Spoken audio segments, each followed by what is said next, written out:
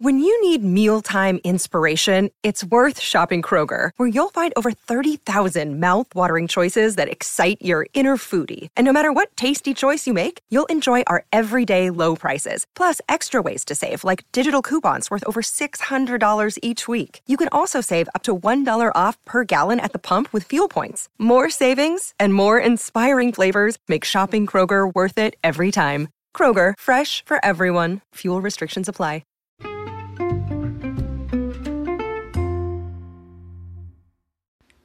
Hi, everybody, and welcome to the Dr. Psych Mom Show. Today, we are going to be reviewing some of the common stupid things people do to waste time and money in therapy. And this, of course, isn't calling anyone stupid, but rather saying what a foolish waste of your really limited time and probably also limited money to do any of these things. So it's more of my tough love that you've come to, depend on so much to make your commute or your house cleaning or whatever the hell you're doing. Time pass more quickly. But before we get into this topic, I do want to tell you to subscribe. My most recent episode was why your wife does not want to have sex with you if you have yelled at the kids that day, and how she is primed to respond to you in this sort of situation, which is really not the sort of response that you want her to have, and how both men and women perpetuate this dynamic of the dad being the bad cop and the mom being the good cop. So, of course, as per usual, I don't ever just blame a dynamic on one party. Everybody's got to take responsibility for their role in creation of a toxic dynamic. There are no toxic people. There are only toxic dynamics. So today, let's talk about what people do and the cognitive errors that they make in therapy that really prevent them from having the best experience. Because I see this a lot, and I see people tell me things they did in prior therapy, and I notice people doing things with me, and really both of us, me and the client, parentheses S and parentheses, because I have couples as well as individuals, obviously. So we both want these sessions to be productive, right? I mean, there's literally no point if things are not moving along productively. So these are cognitive errors that I've seen people making that really preclude productive work from happening. So let's look at the first one. So I touched on this before in some other podcasts, I think my scarcity mindset one. But anyway, like a lot of people come to me after they say, well, I was in counseling for years or months with somebody. And, for the last, and then they're going to say some unholy long amount of time. For the last 7 months or so, I really didn't think I was making any progress in my weekly sessions. And I'm like, OMG, right? And I don't say that, but but it's like, oh my God, what a tragic waste of your time and money, to be going into something for 7 months that you no longer find useful. Like every minute isn't supposed to be an epiphany, but if you leave like a few sessions in a row without thinking that you're making any progress, what are you doing, right? So therapy isn't magic. Like there isn't, if you don't feel like you are doing work, you are not doing work. It's kind of like going to the gym. If you don't break a sweat, there's no magic personal trainer that can make working out feel like sitting on the couch. So, there's not. Like, you got to put in work. If your sessions don't feel like any work, like anything's happening, like you're being challenged, like you're thinking of anything in a new way, like you're left with anything to work on, get out, right? Like, stop. And so people will say to me, well, yeah, you're real expensive, so I'm going to try somebody else. Then they'll come to me and they're like, yeah, I worked with that person for like a year, and, I really wasn't making that much progress overall, so now I'm back to you. I'm like, hey, shit, you thought I was expensive? Like, what was this extra money now? What did that, decrease the cost of me? No, it was just literally additive. Like now, and also, you're a year further into these patterns that are bad. So your marriage has now gotten worse for a year. So if you do not click with a therapist, move on quickly to another one. Now, if you can't ever click with anyone, no matter who they are, that's called a common denominator. Look in the mirror. But if you are going for kind of basically inexpensive people who don't challenge you and can work within your schedule instead of like somebody where you look at their profile or their website, in my case, and you're like, wow, this person really gets me. But it's expensive. They might challenge me too much. I don't know. Like, then really, like, what are you doing? You're setting yourself up to not make progress. But sometimes people do need to go through that in order to really understand that they want to work on things and that, change isn't magic. So those are the two sides of that. The second cognitive error is like this thing where people don't think it's really urgent to work on their marriage because they're not about to divorce or anything. I'm like, okay, cool. Let's wait till you are. Is that a better idea? I mean, shit only goes one way. Marital problems, they don't like magically get better. They just don't. I mean, sometimes certain stages of life change. Like, okay, if you're really mad at your husband and you just had a newborn, wait, you are probably very irritable, and your hormones are all over the place and you're not sleeping. But in situations where you're like, yeah, like, I've been really upset with my husband since the kids are born. I'm like, how old are the kids? Oh, they're 7 and 9. They're 7 and 9. Man, get into therapy 3 years ago with the second best being today, because it's like it didn't get better. It's not going to get better. And when you come in on the precipice of divorce, we are not Houdini marital counselors. We cannot often do anything when the marriage is already basically over. And this is just like a last hoop to jump through before you file. All right, the next one is this idea that a therapist knows exactly what you need to work on. And if you don't share some shameful thing that you really think about like every day, somehow they're supposed to pick up on it and magically cure you. So for example, if somebody experienced sexual abuse, right? And they're deeply ashamed of it, they don't share it with a therapist. Well, I'm not saying you got to share it on the first day, but it would be nice if you did, quite honestly. And the sooner you can share what you actually need to work on, the better. So like people will not disclose frequently things in the arena of sex or parenting, right? So they won't disclose like, I spanked my kid, I lost my shit and I spanked my kid. Well, like, how am I supposed to help you? And sure, many people in this situation are very anxious about then you're going to call Child Protective Services because I abused my kid. If you spank your kid and then you've come into counseling to work on it, this is not an abuse situation. An abuse situation is like I wailed off, like I beat the shit out of my kid. Yeah, like in that situation, yes, and I make it really clear if there's child abuse, we do have to report. But if you tell me I yelled at my kid and I called them a name and I feel so bad about it and I want to work on it, great, that's what I'm here for. Let's work on it. Great, that is good. So if that's something that happened, you can even walk it back a little bit. If you're very scared about something like, Child Protective Services, then say, I have anger issues with my kid. And then we can work on it. But if you never tell me you have anger issues with your kid, you're still going to have them.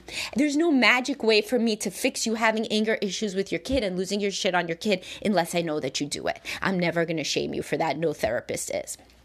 No therapist worth their salt is, right? Also, if you've had sexual abuse in your past, I feel terrible for you. I also would like to help you. But if I don't know about it, I can't help you. And it's the same with any other thing that you're ashamed about. A therapist is never going to shame you for anything. We've heard a lot of shit before. And if it's new to us, then you've just helped us grow into a better therapist. And it's still in the same genre of stuff that we've heard before, so it's not going to be like, whatever you're fearing in your mind, like a therapist who's grown to like you is like, actually, now that I've heard that, I know that you're a monster. That does not happen. That's not real. The therapist will have even more empathy for you knowing that there's all this shit that you've been going through that you've not shared and will feel relieved because usually the therapist senses that there's something that you still have your guard up about, but they just don't know what it is. And they don't know if you're just a guarded person, if you just need more time, like what it is. So try to help your therapist help you by being as open as possible. They cannot mind read. So another thing that I've talked about a lot that I don't believe in, that nobody, that I have never ever seen this, where the partner is the only problem. The partner's not the only problem. Even if the partner's a schizophrenic, it's like, shit, why'd you pick a schizophrenic? Why are you staying in a situation with a schizophrenic? What can we do to make it better for you with this schizophrenic? How does enabling this schizophrenic, how does it relate to stuff that you grew up with, etc.?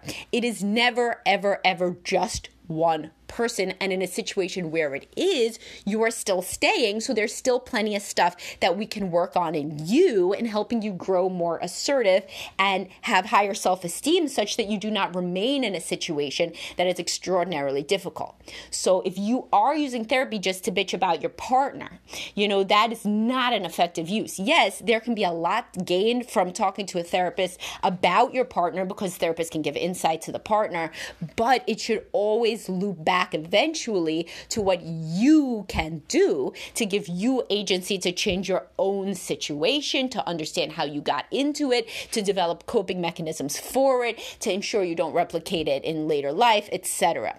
So just complaining about the partner in every session is never going to help you in the ways that you need. Then you can refer to my podcast on when therapy just feels like chatting with a friend.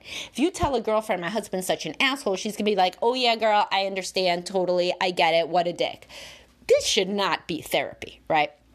So within therapy, you need to be learning strategies for how to increase the closeness and the connection that you feel, and or how to set boundaries and get out of a bad situation, but not just a pity party. So it should not be a pity party that wastes your time and money.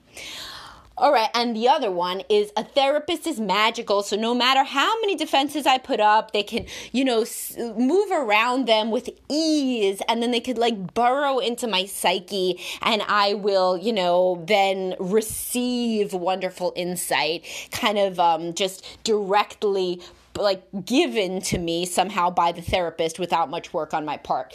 This, is in similar vein to the other ones about mind reading, etc. But this is more of the person who just shows up and they're like, I don't have anything to talk about. And they do want to change in certain ways, but they don't kind of do the work to verbalize that. Now, yes, of course, a therapist can talk to you about why did you come, but there are clients, and I don't get these clients as much anymore in my own practice because my own practice is really targeted toward people who are struggling with the issues that I talk about, right? So they always have something to say, like, oh, it was this thing, this podcast brought me in, this episode, this post, or what have you. But I used to get this when I was a younger therapist working in a group practice. So a lot of you may be in that situation where you're seeing therapists that are not me. Most of you are in that situation because I am only one person.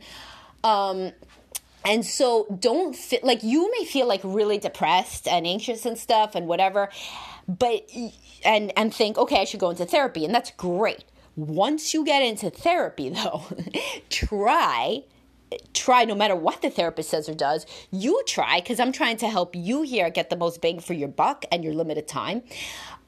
You try to think as you're driving there or in the half hour before you pick up your telehealth call, think, what am I going to talk about? What is something that was emotionally salient to me this week? Therapists can really, hopefully, if they are any good, they can take something that you're worried about or thinking about or feeling about and, go, draw it out to a more macro level and, showcase patterns, that emerge and that include this situation as well as other situations, why you may have been triggered by this situation, what you could have done next time if this situation comes up, all sorts of stuff, all sorts of magical hat tricks. But if you come in and you're like, yeah, week was pretty good. Nah, yep. Yeah, week was good, so, well, you come into therapy, right? So try to think about something. And now most therapists won't let you off right there. Some will, but some will say, well, what did you then want to talk about? Or what about this thing from last time? And if you're always like, nah, that thing from last time doesn't bother me anymore. You were right. Yep, it ended up blowing over with my husband. Yep. So yeah. So kids are back in school. Yep.